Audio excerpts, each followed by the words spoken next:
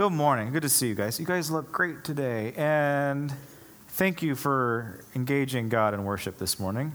That was amazing. All right. We're going to be looking today at Matthew chapter 11. And before we get there, though, today's Palm Sunday. Did you guys know that? And I know we don't have any palm fronds, like stapled all over the church. Usually we do. Anyway, we're too busy building sets, I guess. But it's Palm Sunday, and this day is the day that Jesus enters into Jerusalem, the capital, the royal city, the holy city. Okay, so this is a big deal. This is a milestone in his ministry. He enters into the holy city, and it's very significant because he chooses to come in on a donkey. He divines to have a donkey ready for him, and so he enters into the holy city on a beast of burden. It's a symbol of peace. I mean, he could have easily have come in on the black stallion, right? But he chose to come in on a beast of burden. Now, here's the contrasting part. As he comes into the holy city, people, everyday, normal citizens are anticipating him. They've heard all the stories. They've heard all the rumors. They're excited about this. They're so excited about it that they give him a military welcome. So he comes in on a beast of burden, and he gets a military welcome. The palm fronds is it's a symbol of a Jewish triumph. I mean, you guys have all seen the old movies with Caesar, Julius Caesar, and Cleopatra and all this kind of stuff, where they have these big military triumphs where they come into Rome and they throw the flowers down and they give Caesar all the glory. Well, the same type of thing happened in Israel, and they did it with palm fronds, and they took their coats and their fine clothes and they threw it out in front of Jesus so he could walk on it, and they gave him a military victory welcome. And they began to prepare Jesus coming into the holy city because they hoped, they had a deep down desire that he was Messiah, that he was going to rescue them, that he was going to save them, he was going to depose the Romans, and that he was going to reform the religion of the time.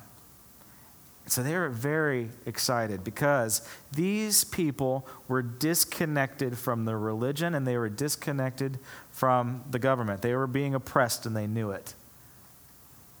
And they said something. They shouted something. They heralded something, much like John the Baptist did in the desert. They said, "Hosanna, Hosanna, Hosanna." Hosanna roughly translates into save us. Praise, save is what it means. Praise you, save us.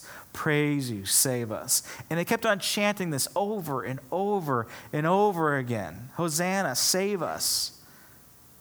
They knew something was wrong. They knew something was wrong not only with their government, not only with their religion, but they knew that there was something that was wrong with them. They were broken inside. And somehow, they didn't quite understand it, but they thought that he was the answer. They were looking for a revolution, but that's not what Jesus was bringing in. That's not what he was being prepared for. He was being prepared not for a revolution, but for a revival. Spiritual revolution, if you will, but not what they were anticipating, because we know that these same people that were shouting, "Hosanna, save us, O great Savior, Messiah, leader." Well, a week later, they nailed him to a cross and they bolted. They were out of there. It wasn't the revolution that they were wanting. It wasn't. They wanted Lenin. They wanted Marx. And we have a desire for that type of a revolution where the system is changed. They wanted the system changed. And if Jesus would have came in like a Lenin, he wouldn't have been alone on the cross with his mother and John. They would have rallied in the streets for him. They would have saved him. They would have fought for him. They would have died for the cause. Well, that's not what it was about. He wasn't a Lenin. Actually, we teach higher criticism and theology. We actually teach social gospel. Social gospel is basically he was the forerunner of Marxist and Lenin theology, or philosophies. That Jesus came to set the poor free, to put everybody on equal ground. Yes, that is true. But Jesus didn't come for social reasons only. He came for your soul. He came specifically to usher in the kingdom of heaven. And that's what we're going to be looking at today. As people began to prepare, they were preparing for something that they didn't realize. And we're going to be preparing for a holy day, the greatest celebration of the Christian faith coming up. And let's prepare for that, okay? All right, first thing on your outline.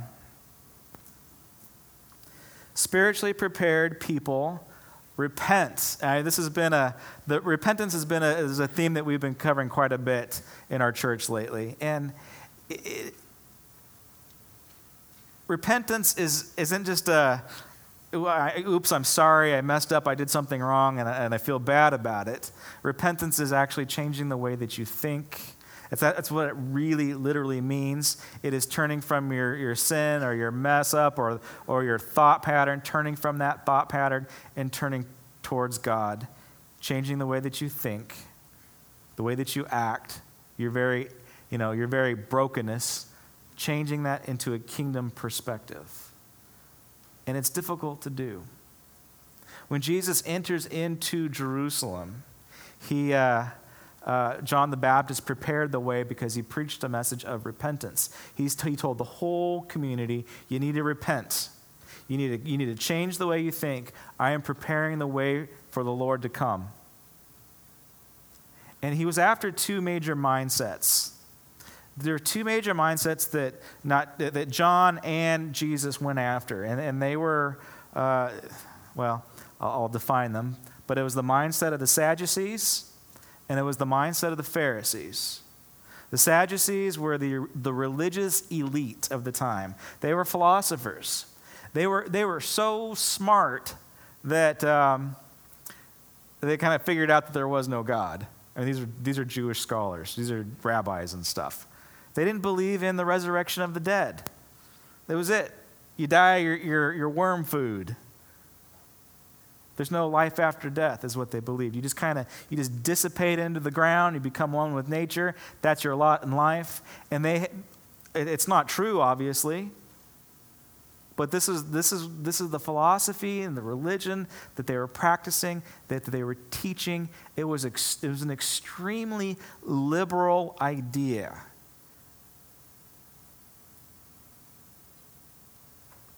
It's all relative, folks. Everything is an illusion. Nothing is real. Truth is relative. Let's just make it up as we go along, but we've got these social structures, and this is what we're going for. But there is no life after death. That's it. We can give you a little bit of hope here. Great. But what they were doing, they were so disconnected from the people. They lost touch of the world. They're up in their ivory tower for so long that they lost track of what the world was really like. And then in contrast to this very liberal way of looking at the world was the Pharisees. And the Pharisees actually loved the Word of God. They digested it. They hung on every word of it. They were so consumed. They memorized the Bible. They knew it well. Maybe you know people like this that know the Bible on the back of their hand. They can quote Scripture right off the top of their head. All the references and everything. And they lived their life according to Torah, according to the law. And they had it down, and they were really good at it. And they expected everybody else to be really good at it too. And that was kind of the problem. They put huge expectations on the people, and they lost an intimate connection with everybody. Because it was unattainable, because what they were throwing out, what they were putting on people, it was so much law, so many rules, so many ways of doing things, that you couldn't bear the burden. You just couldn't bear the burden. Oops, I thought a negative thought. I am going to hell. That's the kind of thing. And so they disconnected. And Jesus comes into the holy city, and he chooses both of these groups off, both of these mindsets. And then we have an occasion of strange bedfellows. All of a sudden, these two groups that absolutely hated each other, they got in bed together and they killed Jesus. When he comes into the holy city, when they prepared his way in, it was a knock-down, drag-out fight. Jesus, our sweet little passive Jesus, went for the jugular, and he ripped it out of both of them. And they killed him for it. He asked too many questions. He pointed out too many truths. And he was trying to get them into a repentant lifestyle. And they were both so hard-hearted that they couldn't bring themselves to repent and to turn towards a loving God. They were steeped into what they thought was true. So repentance, it's turning away.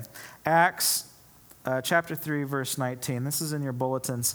And we actually went over this scripture on our Wednesday night class on Acts. And it's an important verse.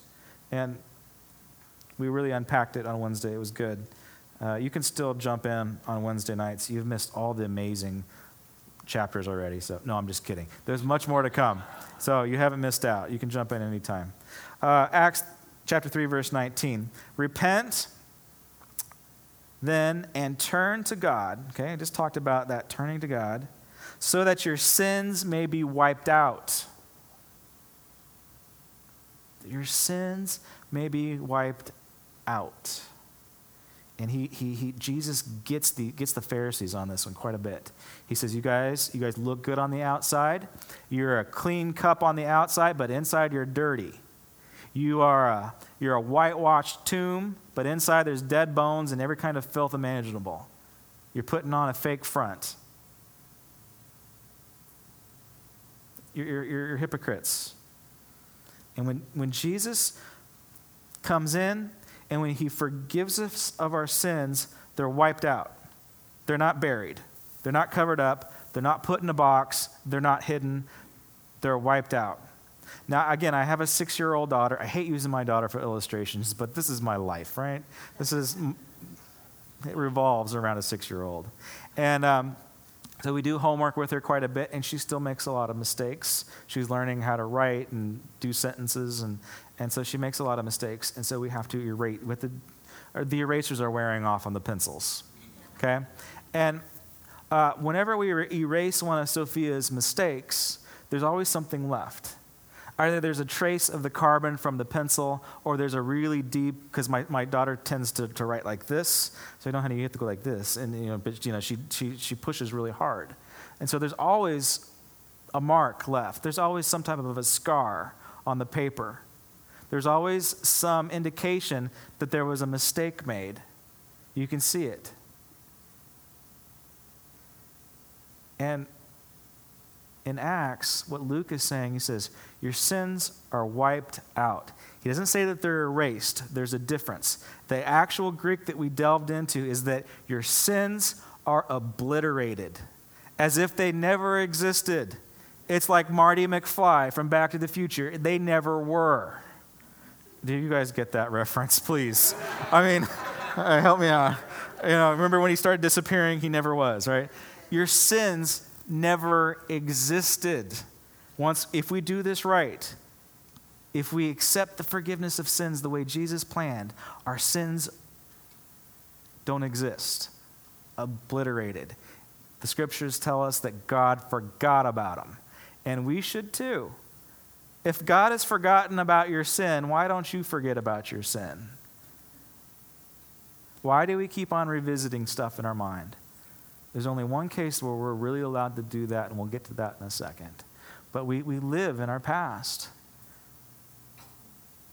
We seem to get stuck in that guilt shame thing where we want to review what we did in our past, and what Jesus is saying is, I don't know what you're talking about.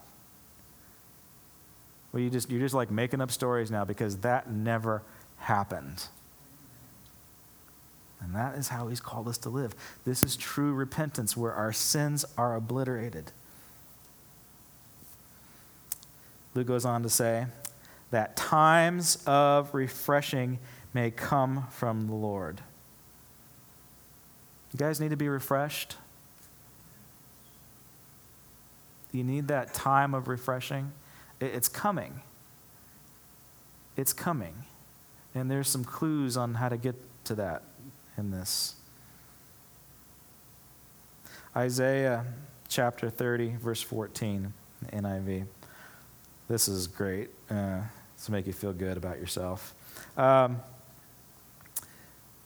It will break into pieces like pottery, shattered so mercilessly, that among its pieces not a fragment will be found for taking coals from the hearth or scooping water out of a cistern. This is what the sovereign Lord, the Holy One of Israel, says.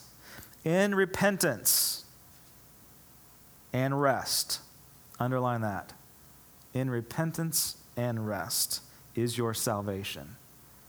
Like if you've gone through this, I blew it and I need to repent, and if you're not finding a relief, a relaxation, if you're not finding rest in your confessions, you're just sorry for your sin. You haven't repented yet. Salvation comes when you're set free from that and there's no more bondage from what you did. You get a rest, you get a relief. That's how you know that you have done repentance right. The anxiety falls off you. The stress will fall off you. The guilt falls off you. If you're still dealing with guilt, you haven't repented right. All right, another thing we have to do, spiritually prepared people do, this is great, is that you have to be forceful. All right, do I have any brave souls that will read out loud, really loud? All right. Okay, AJ, can you word Matthew? I'll tell you what, Matthew chapter 10, go. Yeah. Yeah, chapter 10, and we're going to go through 12. He called his 12 disciples to him and gave them authority to drive out evil spirits and to heal every disease and sickness. These are the names of the 12 apostles. First, Simon, who was called Peter, and his brother Andrew, James, son of Zebedee, and his brother John. Hey, AJ, I might have given you the wrong address. Chapter 11. Did I say 11? I said 10. All right, I gave you the wrong address. It's not your fault. Chapter 11. I'm sorry. Chapter 11. I have a mild form of dyslexia, folks. Chapter 11, verse 10. Sorry.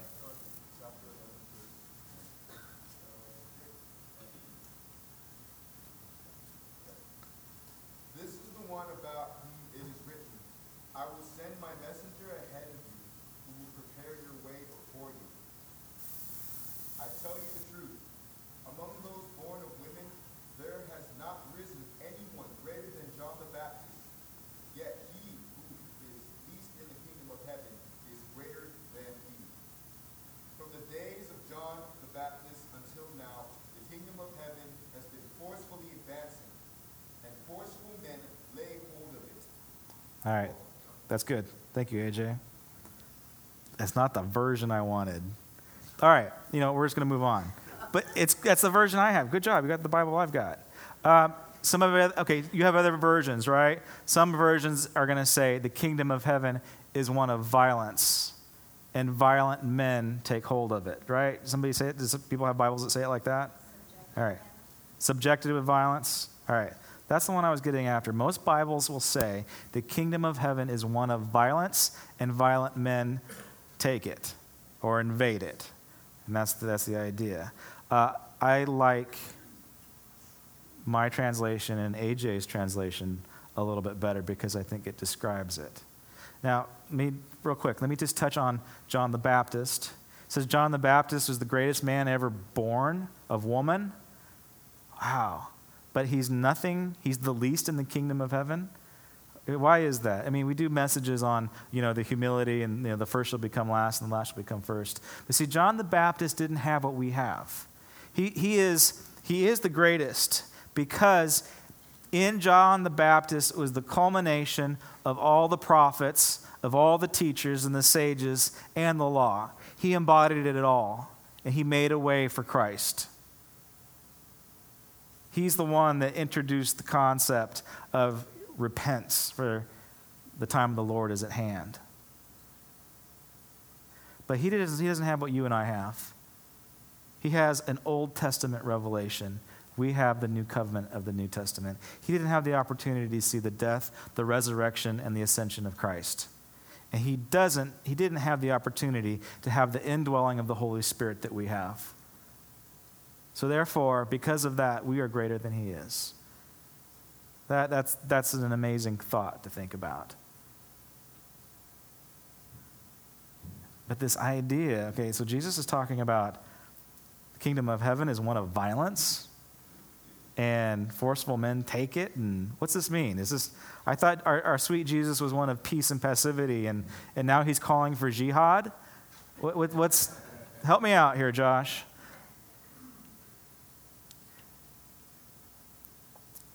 The kingdom of heaven is forcefully advancing. It's forcefully advancing. John the Baptist knew this. He was a key part in playing that. When you enter in the Christian life, in the spiritual life, there's something called spiritual warfare. It is not fun, but can be extremely rewarding when you win. But spiritual warfare is a part of the Christian life. When Jesus calls you, when the Holy Spirit draws you into his presence, you're like the broken pot where it's just, you're a form and you've just been shattered and you've been broken, and Jesus brings you in and begins to put you together. And it's a nurturing spirit. The Holy Spirit is a counselor, and he's a good parent. He begins to put you back together, and there's this loving embrace. And after he fixes you, he kicks you out of the nest. And this is the part that we don't necessarily like. The disciples, the apostles, they spent an incredible amount of intimate time sitting around the fire with Jesus, with their teacher, their instructor, their rabbi, and they're learning and they're taking in and they're digesting everything. And he's comforting them and he's guiding them and he's ministering to them. And then he says, time to get out. Go to Samaria. Go to the ends of the world. So he brings you in gently and then he kicks you out. This is the Christian life. He wants you to forcefully advance the kingdom of heaven. So there's two things going on here. There's this, you have to expect spiritual warfare in your Christian life. But what he's saying is forceful men and women go after the kingdom of heaven. This is not a passive faith. Passivity is not allowed in your Christian walk. Again, he's going to draw you in, he's going to nurture you, but you have to do your part. You have to seek first the kingdom of God. In order for you to seek first the kingdom of God, you have to forcefully enter into the kingdom of heaven. You have to make your way in. At some point, he's going to quit happening to you, and you are going to have to start happening in the kingdom of heaven. If you want the supernatural lifestyle that you so desire, that is transformative, that is transcendent, that is beyond this empirical life, you have to forcefully seek the kingdom of heaven. And then all of these things will be added unto you. You have to go after the supernatural on your own. And God will be faithful following it up.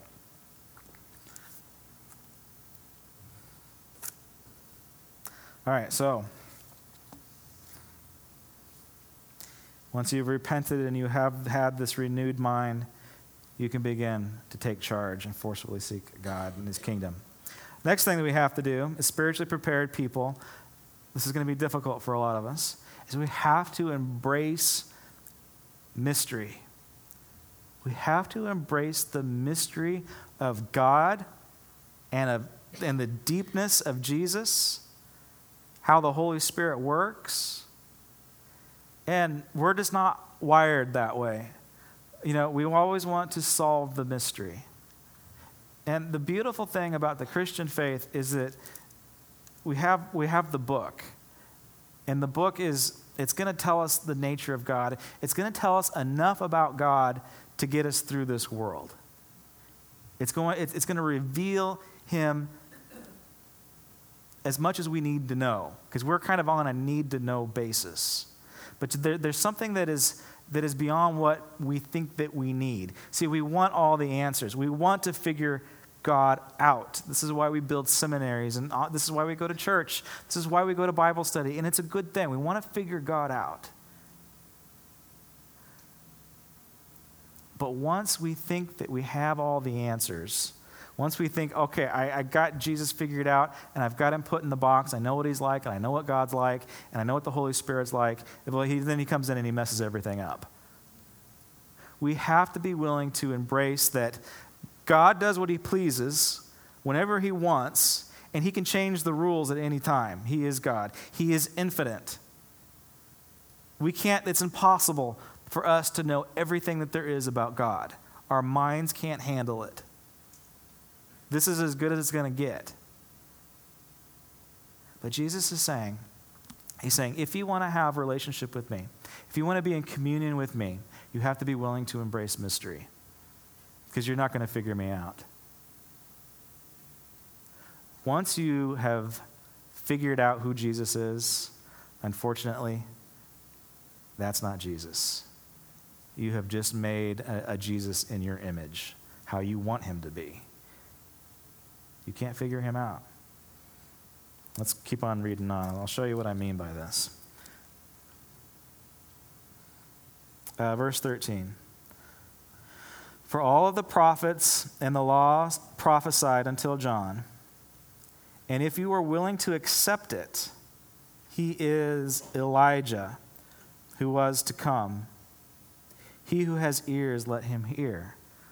Okay, this is another, Mako did a whole college series on, Jesus said what? And this is kind of one of those times, where Jesus is promoting violence. What?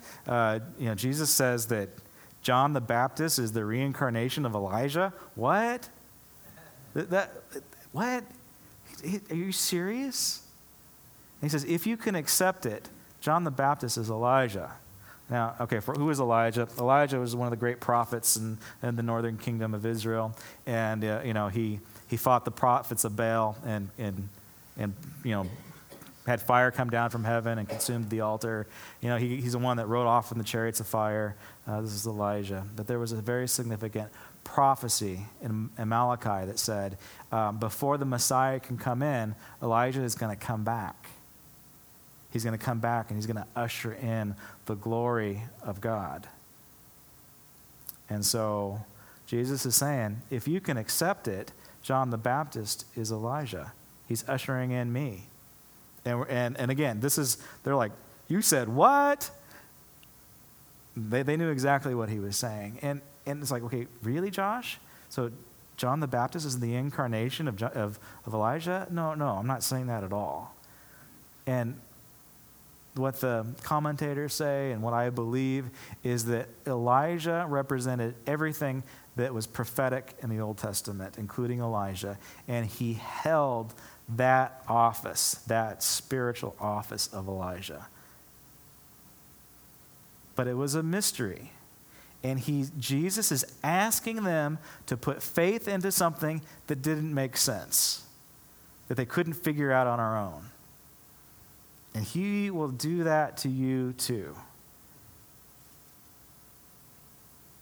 Well, I got to have answers. I'm analytical. I got to have all the facts. And Jesus says, no, you don't. You're on a need-to-know basis, and you don't need to know right now. You just need to put your faith and trust in me, and you need to delve into the mystery of who I am.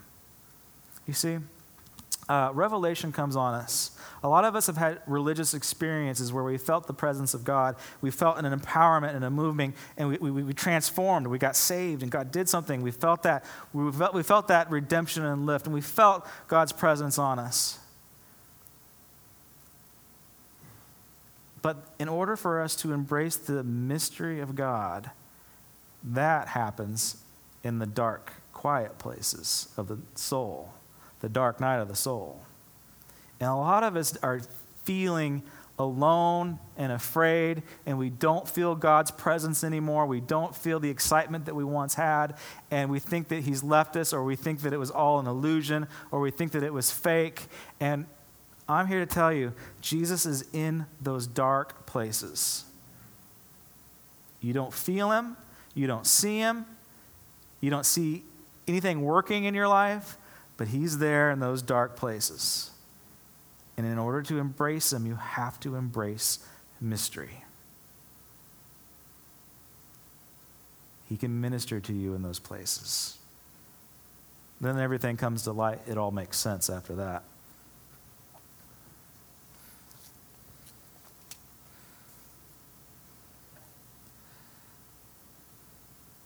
All right. How do we do it? What are some things that we can do in order to prepare our way, prepare our hearts, prepare our lives for Holy Day? Every day should be Holy Day, right? How do we prepare our lives? Several things that we can do. First thing that we can do is we have to get our house in order. We did a whole series on, the best is yet to come and how to get there. Super practical stuff on, getting your life shaped up, biblical, practical principles on what to do to transform your life. One of the most annoying things that I've read lately was the most spiritual thing that you can do in your life right now is to go into the kitchen and do the dishes. And I'm like, what? That's not spiritual at all. I need to go meditate and go to church and sing Kumbaya, and it's not. There's no distinction between our spiritual life and our practical life. They're one. We tend to put things into the right categories. But we went with this whole idea of, okay, what are you going to do to get your house in order, to get your finances in order? What plans are you going to make? What's the vision for your life? What goals are you going to set? What tasks do you need to do this week? Okay, so we have to do these practical things because we know, and I know, that it's the little foxes that's going to derail the train.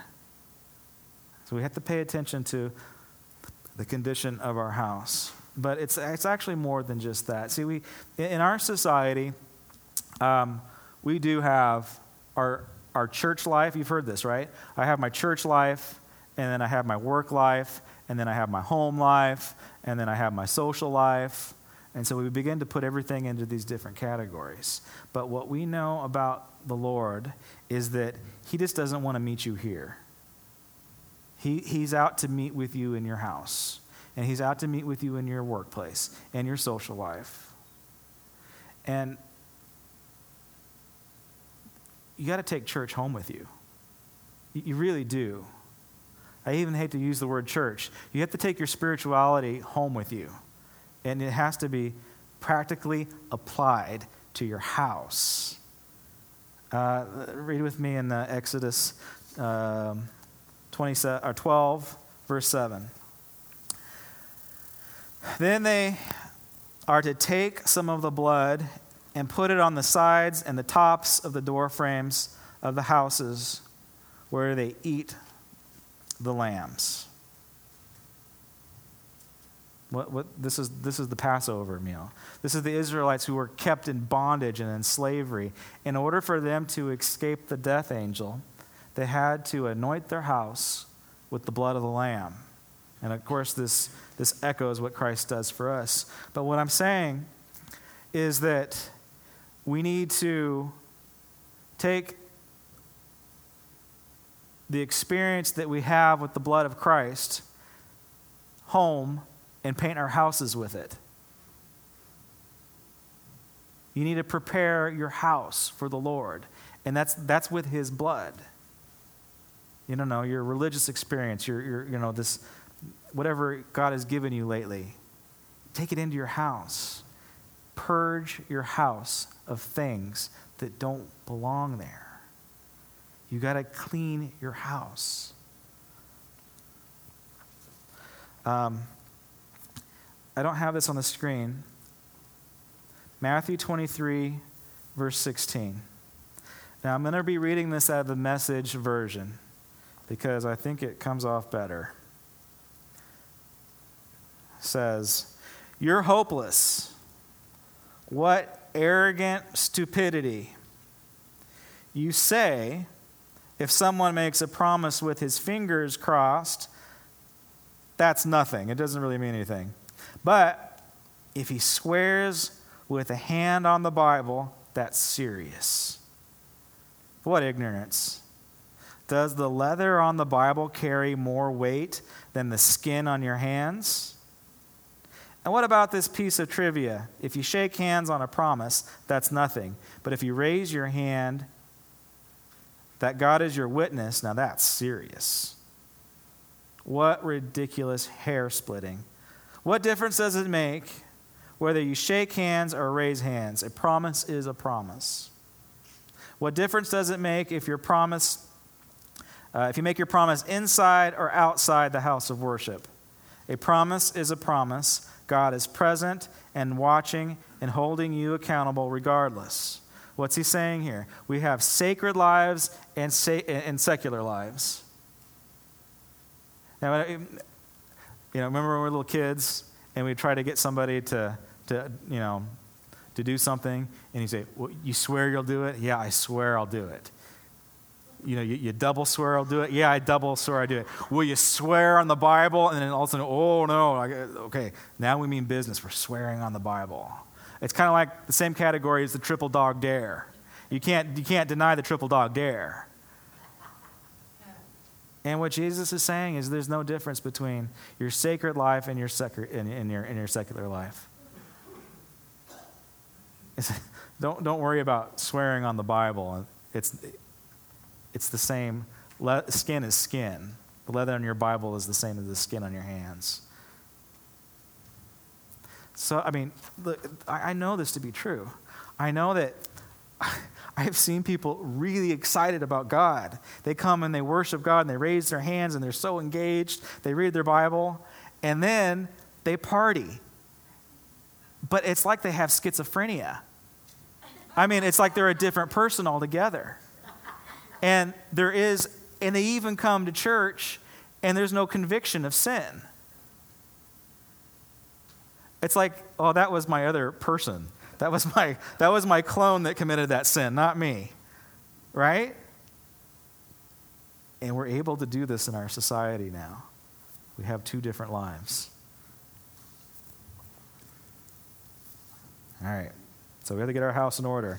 There's no difference between your house and God's house. Next thing we need to do is you need to eat some soul food. Eat some soul food. Deuteronomy 16:3. Don't eat it with bread made with yeast. All right, folks, what's the yeast symbolize? Sin. Quit eating sin. What? Okay. Don't eat bread with sin. Now, what are you feeding yourselves on right now? You feeding yourselves on the truth and the promises of God, or are you feeding yourselves on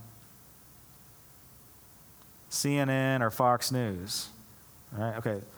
Obviously no one sins in here, but you can feed yourself on news, and it's great to be informed, but if you get a steady diet of news, you got to realize that they base their whole rating system on how negative they can be. And if all you're receiving is this negative influence of stuff, well, that's what you're feeding yourself on. It's going to make you sick. But for 7 days, it's like, we're doing the 7-day fast, right? It's like I planned this, right? All right, but for 7 days, eat unleavened bread. You feed yourself on stuff that doesn't have sin intertwined into it, or doesn't have the world in it. The bread of affliction. because you left Egypt in haste, so that all the days of your life you may remember the time of your departure from Egypt. Okay, remember when I said earlier that your sins have been completely obliterated, like out of existence? Okay, now this is the only time where you have the right to review your past. It is in Holy Communion. It is because you were once slaves to sin, and God saved you, and he set you free, and you are now feeding off of him. Holy Communion is the only time where you can remember that, is what he did for you. If you are remembering your sin and it's keeping you up at night, it's not good.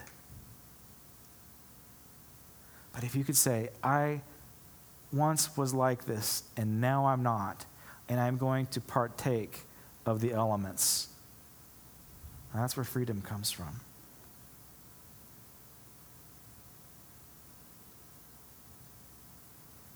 Soul food. When you begin to feed on the promises of God, and you quit eating the bitter pill, or you quit eating,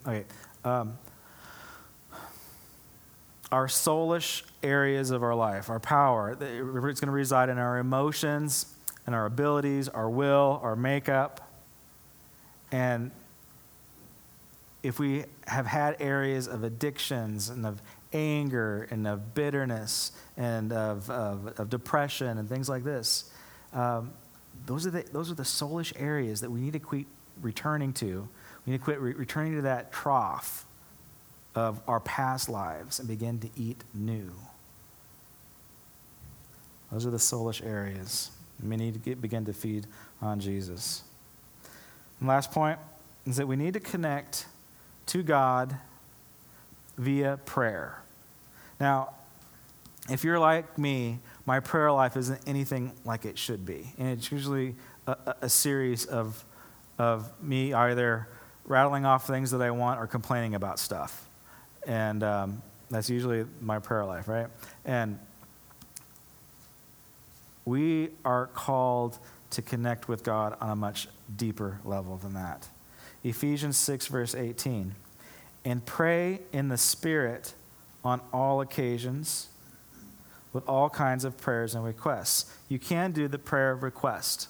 You can do all kinds of prayer. But we have to learn, have to train, have to forcefully enter into praying in the Spirit on all occasions. If we're not praying in the Spirit, we're really not praying. We're just kind of griping. We're just kind of grumbling.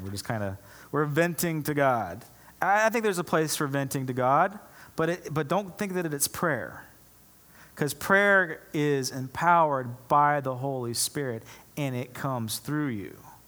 And this is the prayer life. This is the powerful prayer life that I'm after, and that I hope our church is after. And when we begin to pray in the Spirit. Pray with groans that words can't utter. Know the language of God. That is how we are to pray. And how do you know if you're doing it right? Because when you pray, it starts to become less about you, more about God, and, interestingly enough, more about people. In order for us to truly know and love God, we have to truly know and love other people. And I know what you're saying, but Josh, I don't like people. And I know. It's hard. It's extremely hard to like people when people have definitely let you down. When there's heartbreak, when somebody has left you, when all your dreams are wrapped up into one person and they broke your heart, or they're not with us anymore. And it's hard to have a heart for people when you've been let down. And so I'm not saying that you fake it, but what I am saying is you have to pray this way. God, give me a heart after you, and give me a heart for your people. I want what you want. I want your heart, and I want a heart for people. And he will give it to you. And you might say, but I mean, people scare me, and they're dirty, and they're messy, and they're sinners. God will give you a heart for them. Let's finish the rest of this verse. With this in mind, be alert and always keep praying for all the Lord's people. So you're praying in the Spirit. You're going to be praying for people if you're doing it right.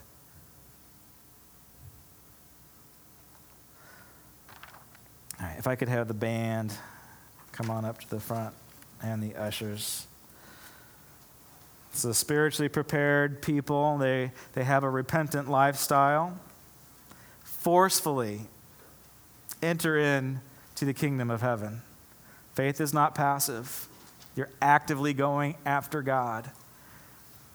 You have to be willing to embrace the mysteries of God. You don't have to have all the answers. We didn't get all the answers. Get your house in order. Get your soul in order. Start feeding yourself on the right things. It will adjust your attitudes. And pray like you've never prayed before. Ask God to show you how to pray. Thank you, Father, for this day. God, we thank you for preparing our hearts. God, we thank you that there's a group of folks that are so curious about you, that are so in love with Jesus, your Son, and what he's done, that they'll say, here's my life. God, I thank you that we have a group of people there that are willing to work through issues with other people because deep down inside they want to love them. So God, I pray that you will turn our hearts more towards you, turn our affections towards you, turn our affections towards others. God, we ask for a supernatural breakthrough in everybody's life. God, anyone that is dealing with the pain, like they are in that dark place, like the warm fuzzies have worn off. And God, I pray that they will just embrace that mystery and that they will seek you in those dark places.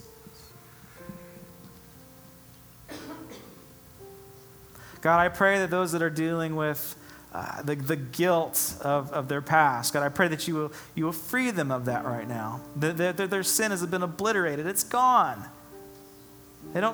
God forgot about it. God, help us to forget about our sin and move on.